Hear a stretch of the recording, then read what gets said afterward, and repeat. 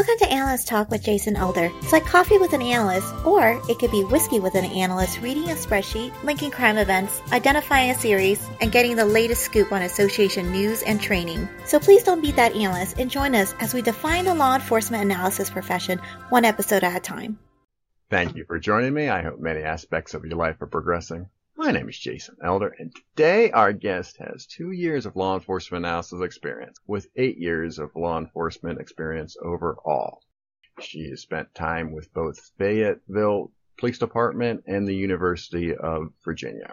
She was also a police communication aide for Fairfax County Police Department. She earned a master's degree in criminal justice from Radford.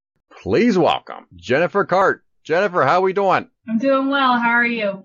I am doing very well. How is Virginia? Oh, it's nice. It's good. Looks like the weather outside right now is telling me it's 67. It's sunny, so it's pleasant, not too hot and not too cold. So right in the middle. Yeah, it's a nice chilly here in Florida. We missed the hurricane, but we woke up chilly. Yeah, I was going to say, hopefully you're in a safe area. What part of Florida are you in? Tallahassee. Yeah, okay.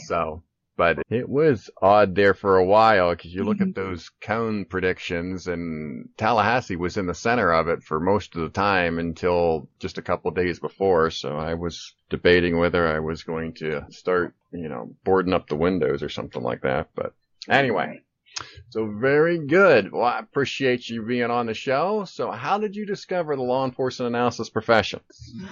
Well, I obtained my master's degree at Radford University, and I had heard of crime mapping aspect of law enforcement, but in regards to the actual field of analysis, I didn't really hear about it, know about it until I started working for Fairfax County Police Department. While I was there, they had a total of 7 substations, and each substation had their own analyst for that substation district area. And I started reaching out to the supervisor to try to job shadow a crime analyst. And I did job shadow at least 2 of them in the districts. And then they had a couple level 2 analysts that were more geared to specific crimes like narcotics or gangs. So I job shadowed a 3rd analyst that was considered a level 2 analyst, and just became interested in it and started taking classes because I didn't take any GIS classes when I was at Radford University. They didn't offer those. So I started taking those through Fairfax County. They were free to us as an employee. Took quite a few of those, several up to like the 300 level. I was really interested in them, thought they were really a lot of fun to do, and also took a lot of Excel classes because I wasn't really familiar with formulas and building pivot tables and going up to that higher level in Excel. So I was taking Excel classes as well to help me prepare to become a crime analyst, and just started to apply, and then was offered the job down in Fayetteville, North Carolina. Okay. Very good. So then you also studied criminal justice as an undergrad. So what was your initial goals? So I got my undergraduate degree at Bachelor of Arts and a minor in Spanish. And then Radford University has an accelerated program where you can do a 5-year program and get your master's degree. So that's what I decided to do, is go and get my master's degree in criminal justice and finish in 5 years instead of the normal 6 years. So in 2009, I graduated with my undergraduate. And so you are dual enrolled. So in 2009, I was dual enrolled as a senior in undergraduate, and then started my master's degree. So I was taking day classes during the day for my undergraduate, and then my master's classes in the evening time, and then graduated in 2010 with my master's in Master of Science. And my goal was to hopefully go federal. That's still possibly my dream job, is to go federal. But originally I wanted to be like a special agent, and now my career path is taking me a different way, which is fine. I enjoy where I'm at. I enjoy being a crime analyst. It's interesting, do different things different days, and it's unexpected what I'll be doing from day to day. Okay. And then you might have said it and I just didn't hear it. When you were shadowing the crime analysts there, was that when you were a communication aide for Fairfax County? Yes, that's when I was a police citizen aide for Fairfax County. And I started at the Sully District Station, and then I transferred over to court liaison, where I was in the court building and helping officers prepare for court. And so I was on the court side of things in the court building for majority of my career at Fairfax County Police Department. Okay, so let's dive into that job a little bit, because that is fascinating. I'm always interested in jobs that people had before they become analysts and how they impact what they do as an analyst. So police communication aid, I mean, that's going to open you up to working around a police department and getting to know the records, I'm guessing. Yes, that's correct. And I had other people tell me that I should apply to the analyst position, especially with my master's degree.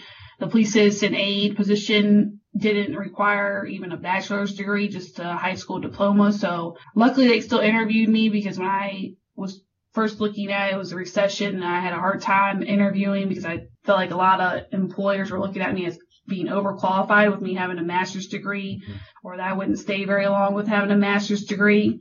But I turned out I was at Fairfax for a little over 6 years. But definitely had the connections working in the court building, because we had other agencies that came through court, including Virginia State Police, Vienna, Herndon. Those are jurisdictions that reside within Fairfax County. We had Metropolitan Police Department come in, Airport Authority come in. So I got to meet a lot more people than if I stayed at the substation. Mm-hmm. I would just be seeing officers with Fairfax pretty much. So it was a great, and of course, speaking to lawyers, we had close connections with sharing information with the Commonwealth Attorney's Office, speaking with clerks in different courts. And prior to me coming over, so I already had experience on the legislative side. Prior to me getting the full-time position, I worked for the Virginia House of Delegates for 4 sessions down in Richmond. And that was a really great opportunity, but that was just during the sessions, which were usually like 2 or 3 months. And tried to become a legislative aide, was speaking to people that I knew, trying to network, but unfortunately there was no openings for me to really get in there as a legislative aide. But I enjoyed my 4 years there. They contacted me back every year, and I was willing to come back since I didn't have a full-time job yet, and it was a great experience. I was actual clerk for the Militia, Police, and Public Safety Committee. And it was nice to see the legislative process and bills coming through and going to the House and then going over to the Senate side. All right. That's a lot to unpack there. Going back to the court liaison position, certainly working with different people, what kind of tasks are you doing? So my daily task was really just assisting officers prepare their dockets. So we would have traffic, criminal, juvenile, and domestic relations court, circuit court. So we would get all the officers' names that were on the docket for the day and notify these officers. They did have access to the General District websites to be able to check their dockets to see if they had anything on the docket for that day. We also had our court scheduling system, which was like an internal for Fairfax County where officers could go check, again, another access point for them to be able to check their dockets. We could run criminal histories. So I was VESAN NCIC certified, had to do that, kept up with that every 2 years, had to recertify. And any other requests that the officer would need, we could do certified copies. If they needed a certified copy from one of the courts, we could get certified copies on a disposition for them. So we were just there really to assist them, anything that they needed, any information that they needed to help find, give them in the right direction of where they needed to go for court. Interesting. And then I guess with the clerk as at the House of Delegates there, like you said, the General Assembly. I mean, that's a fascinating opportunity as well, and to do that for 4 straight winters. What did you get out of that, do you think, that helped you with your analyst role? Definitely still the connections. Is when I was working at Fairfax there, one of the delegates was a lawyer, and he was from Fairfax, so I would see him, and he knew who I was from when I was a clerk. And prior to being a clerk, the first 2 sessions, I was a committee assistant, which assists the clerks, and then became my own clerk, the Pacific committee that I was assigned. But it was just nice. I was able to so I had to upload the bills into LIS, and so just allowed me to do more like a 40 hours, get that full-time position, get more of that professional experience when I was there, even though it was just temporary, but it was still a valuable time while I was there. I learned a lot. I learned more of how the legislative process works when I was there. Yeah. And then you talked about the shadowing opportunities there. Once you decide that you want to become an analyst and you shadowed, how often did you shadow? Did it was like once a week, or how did that all work out? Yeah, so I did. One of them I just shadowed for like a day, and another analyst I job shadowed for an entire week. Mm-hmm. And she was very resourceful of giving me information of like IACA, other analysts to speak to, and the analyst that was a level 2, and I just job shadowed her for about a day. So my most time was job shadowing the one analyst for an entire week, doing that for an entire week and having enough coverage at court liaison for me to be able to do that. Okay. And yeah, I find it fascinating because I hear from folks that are trying to become analysts and how difficult and competitive some of the jobs are. And I really think any experience that you can establish at a police department or a law enforcement agency will help you in the long run. And I think You're a prime example of that through what you just described in the various positions and volunteer opportunities that you took. Yes, I definitely would agree with that. Definitely trying to prepare myself and to be able to obtain a position by taking all those training courses that I did to show that I was interested in it by taking those classes, and just showing how eager and motivated I was. I was definitely persistent. I applied a few times to become an analyst at Fairfax County Police Department, and the last time I interviewed, they said I did a fabulous job, that I did great in my interview, but they decided to choose somebody that had 16 years experience. And again, it falls back to when I was applying to just get my foot in the door anywhere for a full-time position. I was like, well, I can get the experience if you don't give me the opportunity.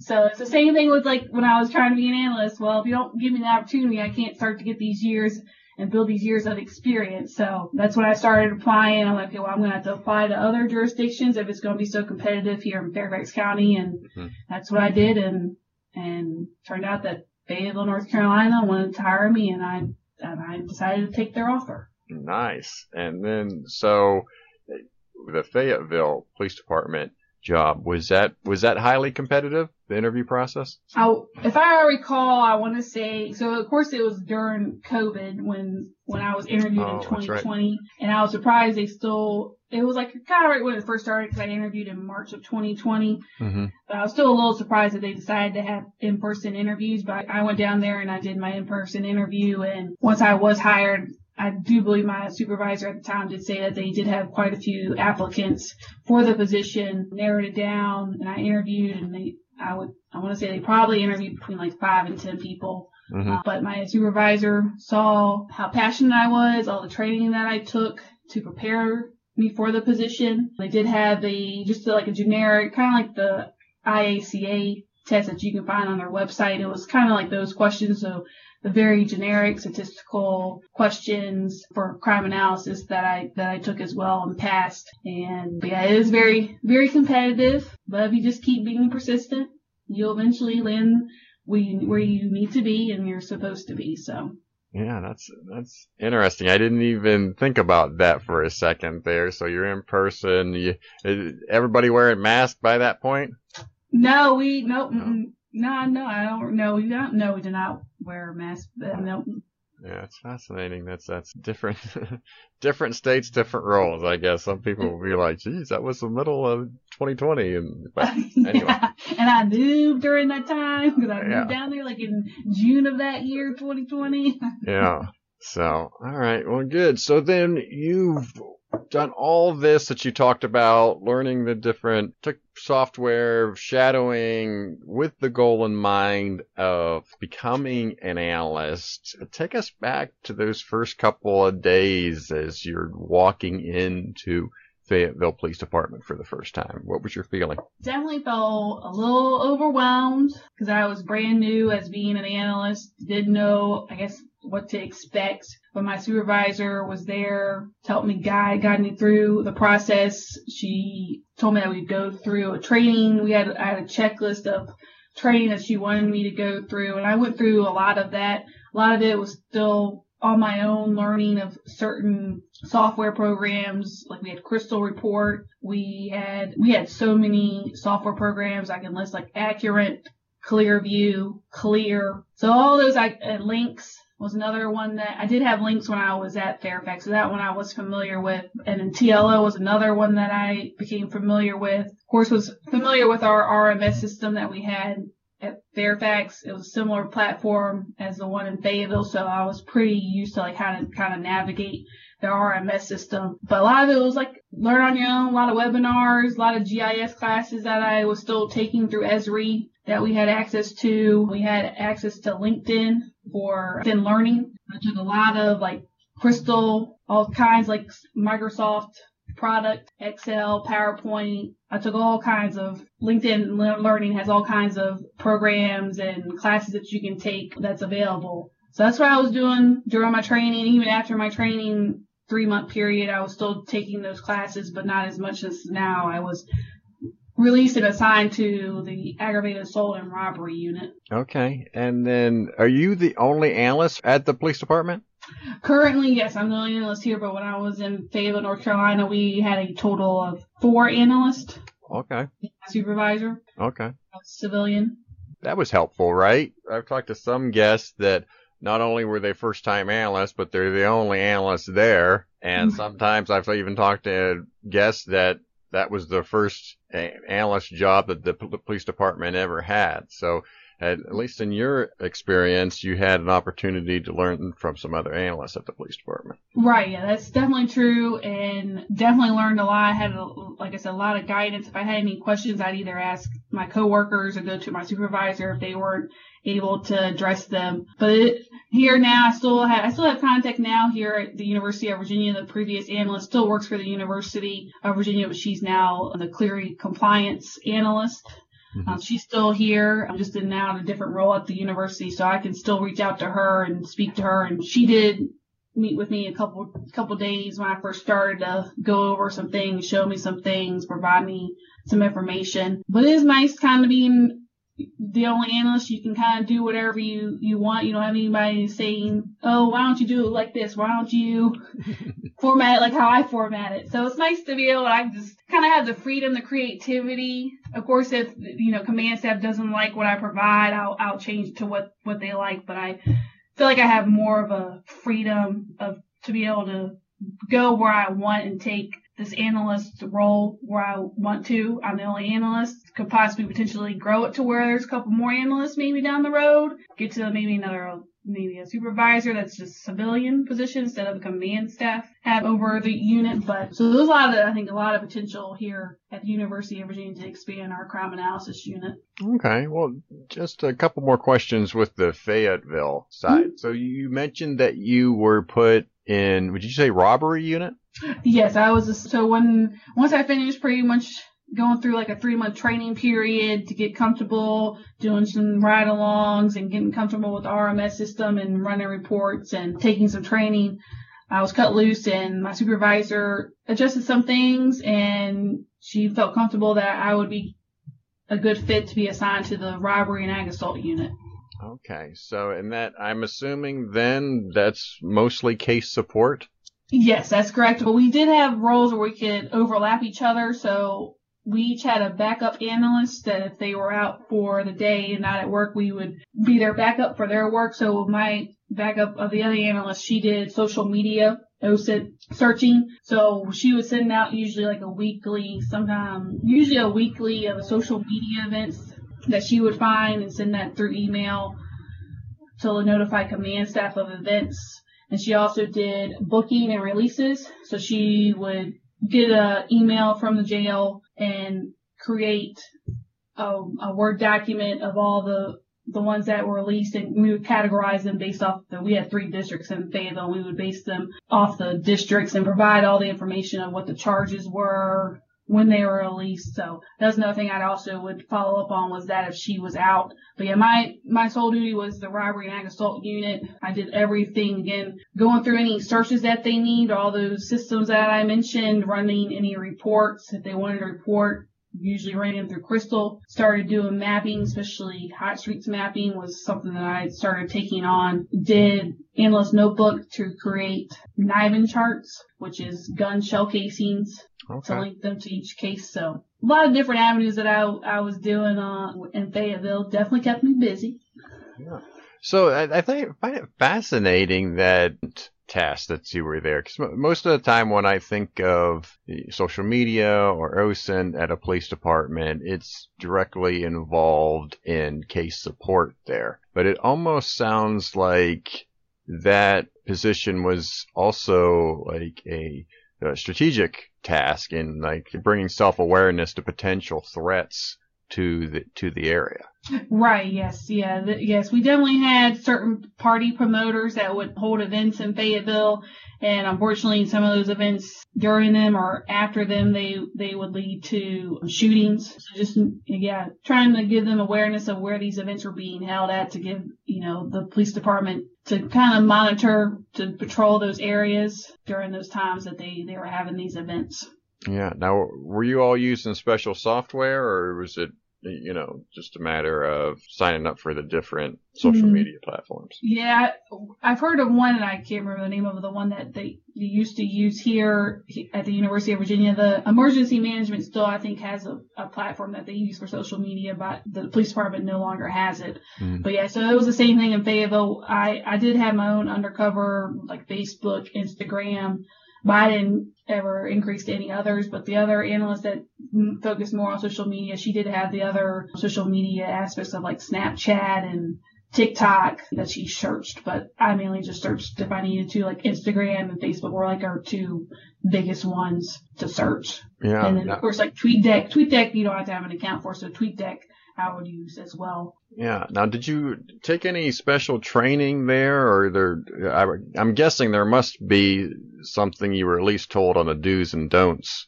of what you should and shouldn't be doing in terms of this type of tasks. Yes, I mean, of course, we went through like all the policies and general orders. That's like first thing that I did, like in my first 3 months, was having to go through any of those orders and read through them and sign off on them. And then other training was just kind of like signing up for. There, of course, everything during this time was virtual. Nothing was like in person as it is starting to come back now. But definitely did the IACA conference and just signed up for those classes when they had it last year. Was there anything in particular that you remember from that training that sticks out? Well, it was before the conference one, but IACA did have one when I was assigned the task to pick up the project of the hot streets. I reached out to another analyst in California that my supervisor gave me a contact that knew how to create the hot streets, to reach out to him because I didn't know how to create them. I had never heard of the concept hot streets. I had heard the concept of hot spots. So it was a new concept for me. So I was, what can I learn? Again, going out and learning on my own, research on my own, and contacted him, and he told me about IACA was going to be having a webinar in like a couple of weeks from when he emailed me for how to create hot streets. So I took that class, took notes on it, and then from there I was able to take that information and apply it into my ARC map to be able to create these hot streets. It took a little time. Some days it was a little frustrating, but I did get it. I did get the hot streets, and I was very proud of myself. The command staff, the assistant chief, was very pleased, and that was a project that I stayed with until I left, and I switched over from ARC Map to ARC Pro because it became easier to do it in ARC Pro. Is why I switched over from Map to Pro to be able to create the joins and for the hot streets.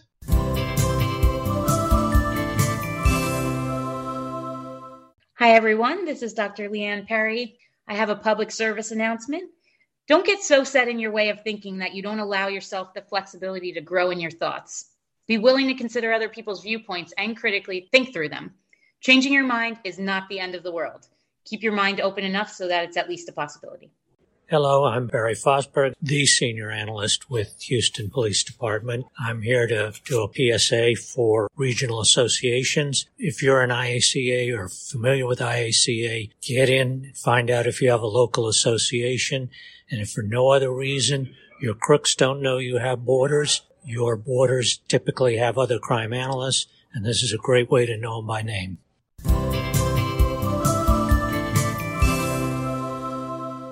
So the task was to do the hot streets as opposed to a hotspot or density analysis. Why was it hot streets as opposed to other forms of displaying densities? So from when I spoke to the assistant chief, that's what he really wanted to do. He wanted to dive down into it deeper instead of just kind of the neighborhood level, which is more hot spots. He wanted to dive down into it even further to more specifically to the actual streets that were having these incidences. And specifically, I was doing shots fired. So I was plotting calls for service for shots fired is what he wanted to know, and took it from there and was doing updates for once months passed by. They wanted to have updates of new data. So I was filtering in from the same map and just adding the new data to it and plotting it, and was something that they wanted to be able to incorporate in we had weekly CompStat meetings. They wanted to incorporate that into the weekly CompStat meetings, and that was still in the works as I was leaving. But that was the ultimate goal, is they wanted to have eventually get like an interactive map to be able to use as well, maybe on patrol, but they did want to have it displayed and used in our CompStat meetings. What kind of different data sets were you looking at with this? Like, were you looking at, for instance, the difference between shots fired out in the street versus shots fired inside a building? So I was looking at really any calls for service that was shots fired, but I did exclude anything any calls for service that was actual fireworks. Those were excluded. And I was using to plot the information instead of based off of address. I was using Latin long. So all the information that I was using the Latin long information to be able to plot it into the North Carolina plane. But then you weren't looking at it from different angles in terms of the different types of cases? No. So it was just the calls for service, just pulling data that was just calls for service that was listed as shots fired. Okay. Again, omitting the ones that were actual fireworks is where I would categorize or specify to remove those ones that were fireworks and not actual like shots fired calls. Yeah. And you mentioned in the prep call that in the beginning, the way you were doing it was way more difficult than the way you eventually learned how to do it. Can you talk about both, how you were doing it originally and then the way easier way that you discovered how to do it? Yes. So in ArcMap, it was a couple-step process. I had to create a join. And so I don't remember what the specific, but I had to pretty much to make it simple, I had to join the layers to each other. And if I didn't join the layers correctly, it wouldn't plot the actual lines of where it was showing the hot spots. So you had to make sure that you were matching up the right join. And then, so I had to do it twice. So I created one join, but then that wasn't the only step. Then I had to create a second join. And then finally the third time I went in, that's when it would create the hot streets, and that's when I would have my hot streets layer. And then when I switched over to Pro, talking to GIS and finding out how to create it in ArcPro, all I had to do in ArcPro was do a count if, and that was just a one-step process of a join. You just plug in the layers that you had in there with the calls for service, shots fired to the streets, and that would create your hot streets layer. So it was just a one process, one step compared to a map, which was, like I said, more difficult, had a couple steps. It was very confusing if you didn't understand what you were doing. Yeah. So definitely ArcPro is definitely a lot easier to be able to create a hot streets layer. Yeah. So was the calls for service multiple layers or just one?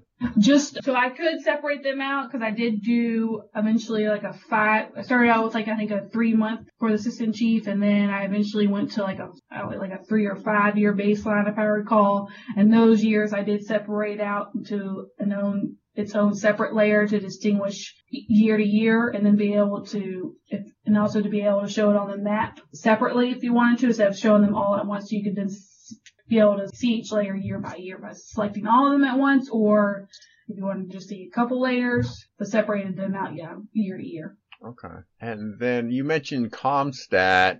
Did you look at them at the classic 7-day, 28-day, year-to-date? Yeah. Ours was 7 days because we had it weekly, so our turnaround was 7 days. We held it every Wednesday. Mm-hmm. That's how they had done it I was told, for a long time. And my supervisor would have preferred it be more like a monthly CompStat, but command staff chief wanted it to be weekly, so it stayed on weekly. Yeah, so weekly. So I find that funny because when I was an analyst 20 years ago, that's the way we were doing it too. So it's fascinating that that's still the standard, and that, sometimes I think with CompStat, police departments, and you get those weekly meetings I think this is a perfect example with the data that you're looking at, that you're only going to look at the number of hits on a particular street segment for that particular time, and it seems like that's all they're focused on. I'm not saying you did this, but it seems like there wasn't anything further done than that, like how those are related to other crimes or other incidents or why they're important. It's just like if they have 4, that means they're going to get talked about kind of thing, and what's going on with that. And it seems like they're more focused on the 4 than really trying to understand why maybe one of them is important and not the other 3. Yes, yeah. And I think that was like kind of our standpoint of it, that really to see or to do a tactical analysis, it needed to be more than a week. You can't really go week by week to really see a turnaround or make an impact, if that makes sense. And I know during one of our CompStat meetings, I had presented information because another CompStat meeting, they said that shots fired calls, which was what I was, of course, focused on, had gone up in recent months. And I'm like, no, I don't believe that's correct. And they didn't have any, nothing to really back it up on. So I decided to take it in my own hands and started to pull the data for shots fired, and I had taken an Excel course, and I was able to do like a threshold analysis to show, the years previously to what it will be like in the future. And the shots fired calls for those months that they were saying had increased. It fell within that threshold that it wasn't above being high. And then my supervisor wanted me to present that in the CompStat meeting, and I did, but they still didn't want to listen to the evidence and analysis that I had given, and still were saying that shots fired calls were high. So that's interesting, because that's almost, did you run a statistical test against that data? That almost sounds like a Z-score.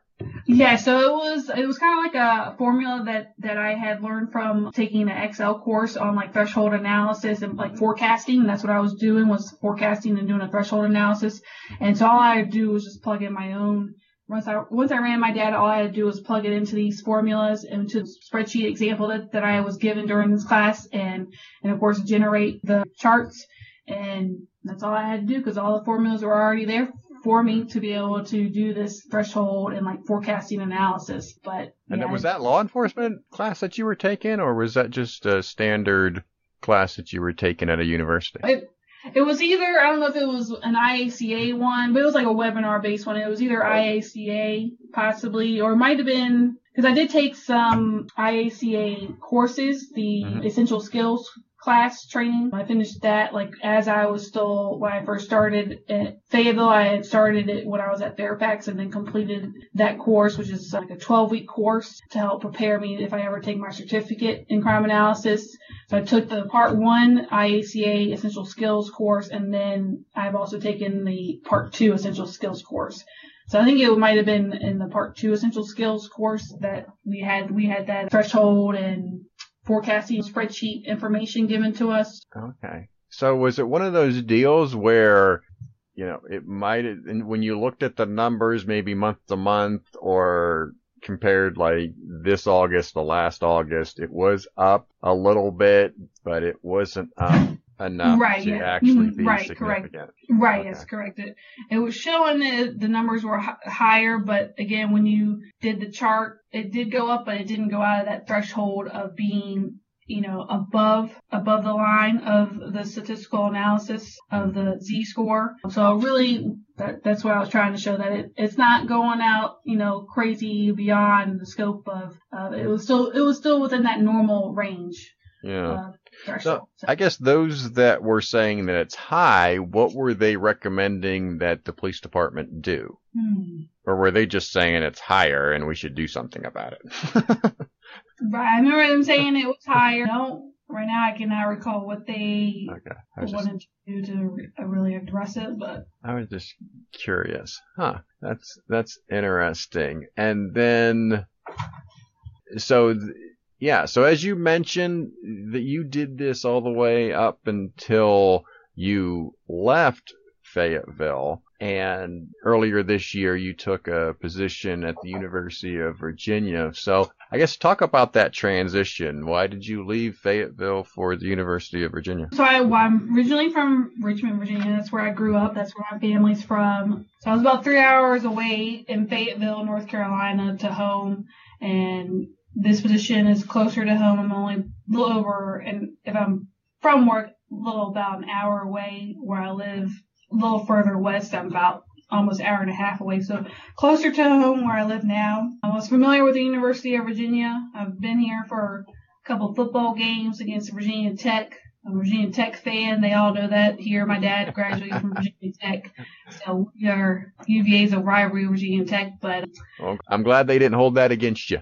Yeah, no, I don't know. At first they wanted to. I feel like in our Oasis meeting, my supervisor at the time had to announce it to everybody in our Oasis, which is like a CompStat meeting. Probably had like 20-some people. But I'm like, that's fine. They're going to know either way. I'm going to, wear my orange and maroon and I have a Virginia Tech purse, so it's fine. And I had done an internship in my master's degree at at Virginia Commonwealth University during my master's degree. And I enjoyed that campus setting, thought it was different and unique, and I enjoyed it. And I was like, I think I would like to maybe go back to a campus setting. And they have a lot of great opportunities, I think, at the university level. We have intramural sports that I can attend, of classes. I can take classes and I get, tuition money to pay towards those classes. So there was a lot of incentives that came with the university that I also liked about it. And in my interviewing, and I had an interview with the chief before I was hired, and it just felt right. I felt that I would be appreciated here at the university, and sometimes being down in Fayetteville, I didn't feel like I was appreciated with the work that I was pushing out. So I didn't feel like I was being, as valued as much as I would be here at the University of Virginia. And now I'm proud of my decision, and it was worth the move, and I'm happy to be here. Yeah, so that's interesting. Did you have much pushback there at Fayetteville then? You mentioned that you weren't appreciated. No, I didn't have much pushback. I kept my supervisor that was in Fayetteville, she had taken a new position like a couple of months prior to me, like more in the summertime is when she left, and I left in February of this past year, but she left over the summertime, and the new supervisor was a previous analyst that's been there 10 years, and she deserved to be the new supervisor, and she was doing great in the position when she did take over that position. And I kept her informed of when I started interviewing, just to let her know when she'd be able to potentially start having an interview if I did get the position. So she was happy for me. She knew that, Fayetteville is a police department that does turnover, not just like civilians, but officers as well, that it's like a stepping stone, so to speak, if you want to call it that. And they knew that. And yeah, it was not somewhere I wanted to stay permanently. Fayetteville was not my long-term goal. That it was to get the experience, and I had great opportunities there to learn and grow and have training, and I learned a lot, and this opportunity presented itself, and I applied and came back to Virginia. All right. Interesting. So then what kind of tasks are you doing at the University of Virginia? So I'm doing a lot of the similar things. I don't have as much software that I did down in Fayetteville, North Carolina. Like I don't have Clearview.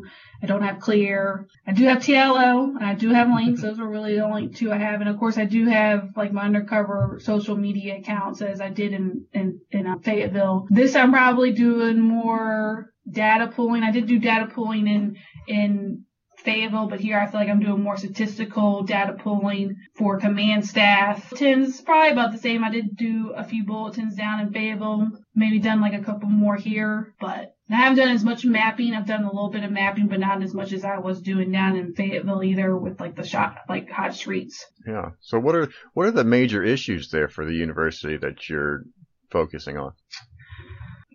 So the university, the difference between like a university setting and local or state or city law enforcement is universities, after the incident at Virginia Tech, they implemented the Clery Act. Mm-hmm. The Clery Act is a set of kind of like the UCR codes for the FBI, but the Clery Act is a list of crimes that the universities have to abide by and to report. It falls within the Clery Act geography. So that I'm still learning. I do have like formal training signed up in November to become more familiar with that. But that's like the biggest difference is trying to learn that. Of course, still like the geography of where, because we have a joint patrol area at the university, which is the University of Virginia Police Department's jurisdiction as well as the city, so the city of Charlottesville's jurisdiction. So they have an overlapping area. Mm-hmm. I'm still trying to learn that, and how to pull that data can sometimes be a little difficult. But definitely the Clery Act, because that was something I hadn't heard of before, and I remember them asking me if I knew what the Clery Act was, and I said, to be honest with you, I'm not going to sit here and guess. I probably could guess what it is, but I'm just going to tell you I don't know what it is. Oh. So, and that's what I did. I didn't know what it was. I was like, I can take a guess. It's probably has to do with like the laws and the incident types of crime, but I was like, I'm not going to sit here and guess you and tell you what it is. But no, I for some reason I am familiar with it, and I can't remember why I would have been made familiar with it. I mean, it's Clery, I believe, was a female student that was murdered on a campus, and the family found out that the university had a crime problem, but at that time you couldn't find any statistics on the university for crime. So the Clery Act requires universities to publish crime stats on their campus. Yes. And so and it's interesting, I don't know, and maybe you know this, so there's the exact boundary of the university, and then there's just the outskirts that would be considered just outside the university, but it would be probably city jurisdiction. But that's where a lot of college students live. That's off-campus housing, I guess you would say. Do you have to report just outside the jurisdiction of the campus? So our Clery Act includes sidewalks. Mm-hmm. So when we get reports, or we get like shift reports that are sent out by email, and our report will say it was located or occurred in the Clery Act geography. Mm-hmm. So yes, if an incident occurs on the sidewalk that's along where our boundary lies, then it becomes ours. If it is not in our, let's say, or if it happens like in the building, like let's say a bar, because there's bars that are not our jurisdiction. If it occurs in the bar, then that is not the Clery geography because it's not part of the university. But if it occurs on the sidewalk, as far as I understand, I'm still learning, but that's what I've been told. If it does occur on the sidewalk, that is Clery geography and it needs to be reported. Yeah. But I'm not an expert on that. That's why we got our Clery compliance unit section they are better with that than I am. So yeah, it does get confusing, but that's I do know at least like that's the basic of what I've been told, and yeah. Yeah, and it's certainly a lot better to get access to information now. A lot of police departments publish their crime stats on the website, and usually get access to that. I mean, it's interesting because any campus in America, you bring that up, and you're probably going to run into something that's going to make you worry as you send your son or daughter to that campus. But the University of Virginia does have their crime log for each month. You can click on the link, and it will give you like all the list of incidents that have occurred for each month. So that's nice to be able to have available. And they're very clear about making sure things are reported correctly, because we also have Title IX, and again, that's something that I have very basic knowledge about it with Title IX. They have Title IX meetings, but I don't attend those. But Title IX is the other thing that's also like different from university police department to just a normal law enforcement agency is Title IX as well. Is that the one with gender, or is that? Which title? I forget which one Title IX is. Are you Googling it real quick? Yeah, it prohibits sex-based discrimination in any school or any other education program that receives funding from the federal government. So that's what Title IX is. Okay. All right. Yeah. Yeah. Okay. Yeah, like I said, I don't.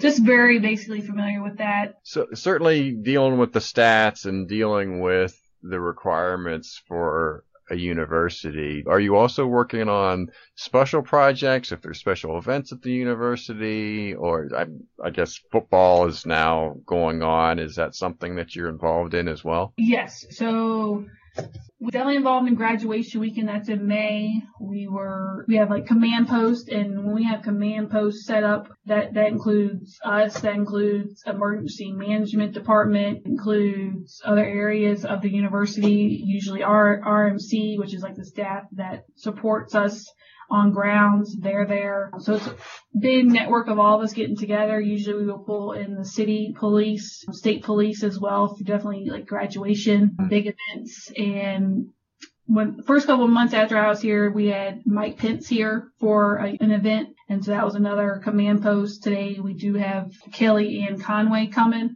She'll be speaking at 7 today. So that's another one. We don't have a command post set up today. Not looking at any concerns or anything, but I'll be here through this evening to do like social media intel monitoring for it is usually what I do for those events. And emergency management also does the same thing. They also will monitor any threats or concerns on their end as well and communicate with each other. We have a University of Virginia has a VOC is the name of it, the website, where we are all grouped together in there. We can post information on there so it's like on one place where we can all communicate, and I have to like send emails. So that's kind of nice where we can all just be in one room, so to speak, to be able to post information on certain events.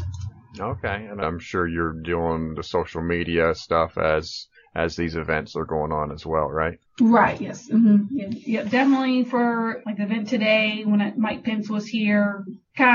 Sometimes I'll do like for the football games and let them know if I see anything else or any other threats or concerns to the university. I'll pass it along to command staff. And then other projects that I've done, one's for our COPS program, which is our community-oriented policing that they implemented like back last year before I started here. They implemented that, and so I pulled data like prior to that unit starting and then post unit starting, and pulled a lot of data for the previous deputy chief that was here. That was in the first like couple months, and it was a big data pool, so I had the previous analyst help me pull some of that data. But you definitely have done a variety of things with that in bulletins as well. Like I said, I've done bulletins for attempt to identify. We've had a big one recently where they've now publicly listed it and offering like a $10,000 reward to identify the individual. So any requests that they have, bulletins, data pulling, helping officers find social media accounts, assisting the detectives. One new thing I do here at the university is I do a police lineup. So I've created a couple of those for the sergeants for a lineup, and it's pretty simple, just pulling photos that look similar to the description of the suspect and giving me usually like 5 or 6 photos and giving them to the detective sergeant. Gotcha. Yeah, I'm just thinking about pulling data from all of the college IDs. I'm sure some of those college IDs are funny. So, but certainly I have had guests on this show that are analysts of a police department that is part of a college town. And so certainly they work hand in hand with the university. But in terms of your position, do you know how many other universities in the country have their own analysts? I'm kind of curious is how unique this situation is with you and the University of Virginia. Yeah, that's an answer I do not have right now, but I'm curious to know. I just got one actually today from where I did my internship from the Virginia Commonwealth University. They sent out a bulletin today. So I'm not sure. Usually they do have an analyst that's who will create those bulletins, and if not, then it's usually a detective that will create them. But it was sent out by the Virginia Commonwealth University, and it usually like for mine, I will put created by, and I'll enlist Jake Cart analyst, crime analyst, but they didn't have theirs listed, so I'm not sure if an actual analyst did it or if it was a detective. But yeah, I don't know because I work closely with the surrounding jurisdiction, which is the city of Charlottesville, Albemarle County, PD. So we are all in the same RMS system. Mm-hmm. So I've definitely reached out to them to be able to get familiar with our RMS system here, since we're all under the same RMS. And it's nice because then I can, if I need to, I don't have to request a report from them. I can just search a case number and it will bring it up since we're all in the same system. So that's a nice feature. But the other universities that I'm not sure, but I do know because we are University of Virginia is CALIA accredited. Mm-hmm. And I guess the standard for CALIA accreditation is the department has to have a crime analyst to be CALIA accredited. You know what? I remember that used to be the rule, but I actually thought they went away from that. You may be right. Yeah, I'm not sure if that's the case anymore, because there definitely was a big push for that, and a lot of police departments hired analysts for that very purpose. So that's interesting. You mentioned RMS. And that's always a fun one when you go, do you like your current RMS, or is it something that you wish was better? Yes. So it's a different platform than what I'm used to. So I'm still trying to learn it and navigate it and try. I've signed up to take training classes through, so ours is called New World Law Enforcement Records, and the agency that's through is called Tyler Tech. So I've signed up through their Tyler Tech University to take classes, but I haven't had the chance to really be able to take time to take any of them. So I'm just kind of learn as you go is what I've been doing. And it's been, for the most part, because sometimes my previous RMS systems, they would freeze on me. So this one luckily doesn't freeze as much as my other ones sometimes did. So that's one good thing. But some of it is, I know I've had some issues because we do have a section where you can do data analysis. And I can edit queries, so I can go in where somebody's already, the previous analyst has already built a query.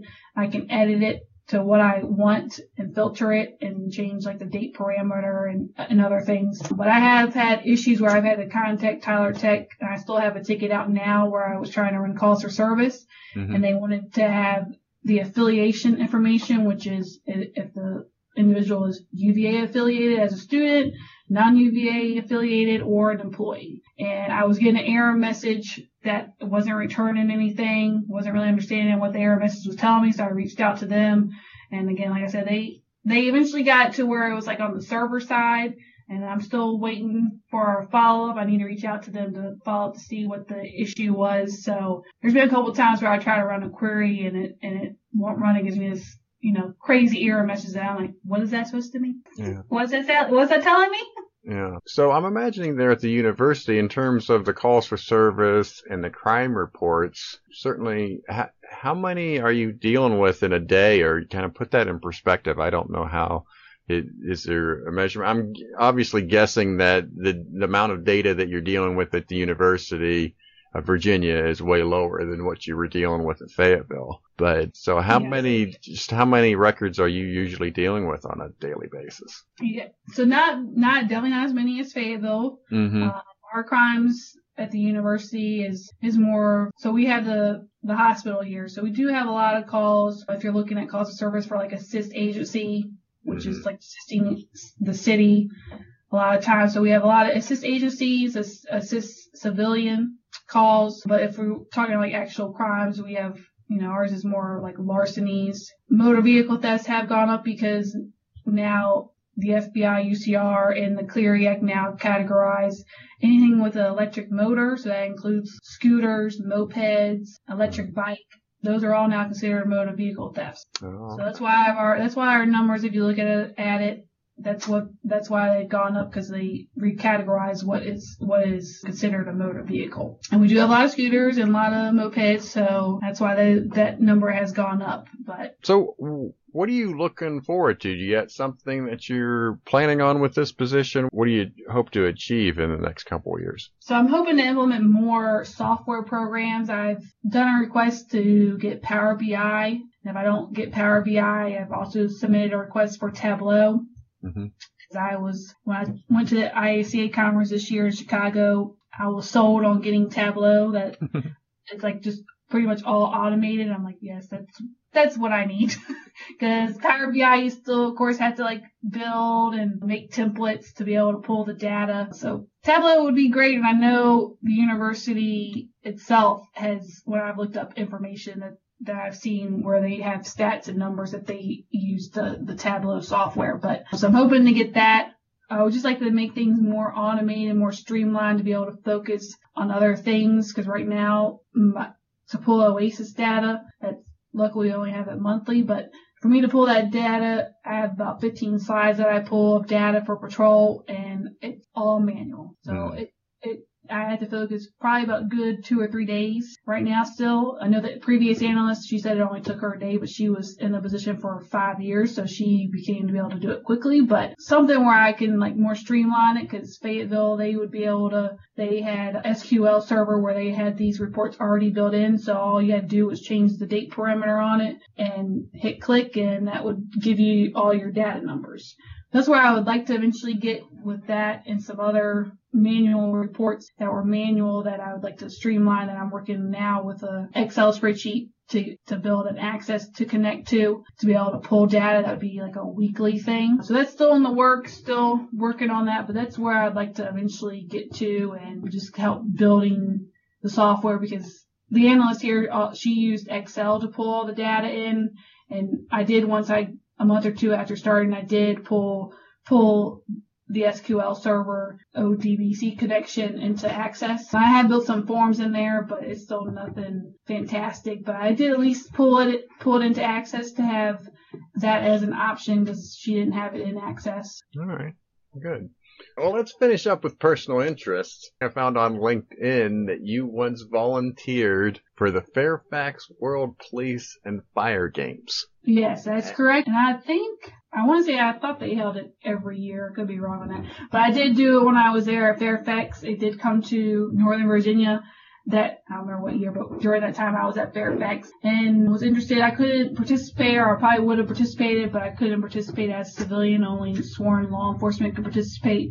But as a civilian, I could still volunteer. So I volunteered at the gun range is where they assigned me. I tried to sign up for a couple of basketball and some others, but that's where they put me, and it was fun. I did that. I think I was there two days, half days, and met people, and there was people, of course, all around the world that were there. And I went to the open ceremony that they had. That was really interesting to watch and see. So it was a good experience, but I thought they held it every year, and of course they have it different places every year, or maybe every 4 years, but it's really cool. I definitely recommend if you get a chance to go to it. So I had never heard of the police and fire games. So is this where police officers and firefighters are competing against each other, or is there a section for police and a section for fire? So I think it depended on which category you were in, because I know they had basketball, so that would be a team thing. Mm-hmm. But then they did have the individual sports, where I was at with the gun shooting thing. But it really was just for all good fun. But yeah, it was a competition, but to me it was just let's just all get together and have some fun playing these games. Yeah. Now you had mentioned that you would have participated. What would you have participated in if you did?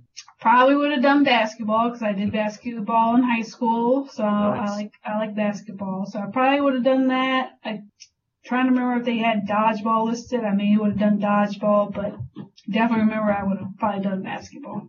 But you got on the gun range. Are you experienced in shooting? No, I'm not. I've done skeet shooting when I was at Radford. I was in the Criminal Justice Club, a member of the Criminal Justice Club, and also the member of Lambda Alpha Epsilon co-ed fraternity. And we did skeet shooting. So I've done skeet shooting, but I've never done handgun shooting at the range or anything. And I want to. It's on my list, but I just haven't gotten to it yet. All right. Good deal. All right. Well, our last segment to the show is Words of the World, and this is where I give the guest the last word. Jennifer, you can promote any idea that you wish. What are your words to the world? My words are just never give up. Be persistent. If you are passionate about becoming a crime analyst, it eventually will happen when it's meant to be. And always keep learning in this position. You'll never stop learning. There's always some new technology to learn. So just be open-minded and always willing to learn new things and take those training classes. Very good. Will I leave every guest with you've given me just enough to talk bad about you later? Yes. I do appreciate you being on the show, Jennifer. Thank you so much, and you be safe. Thanks, you too. Have a good one.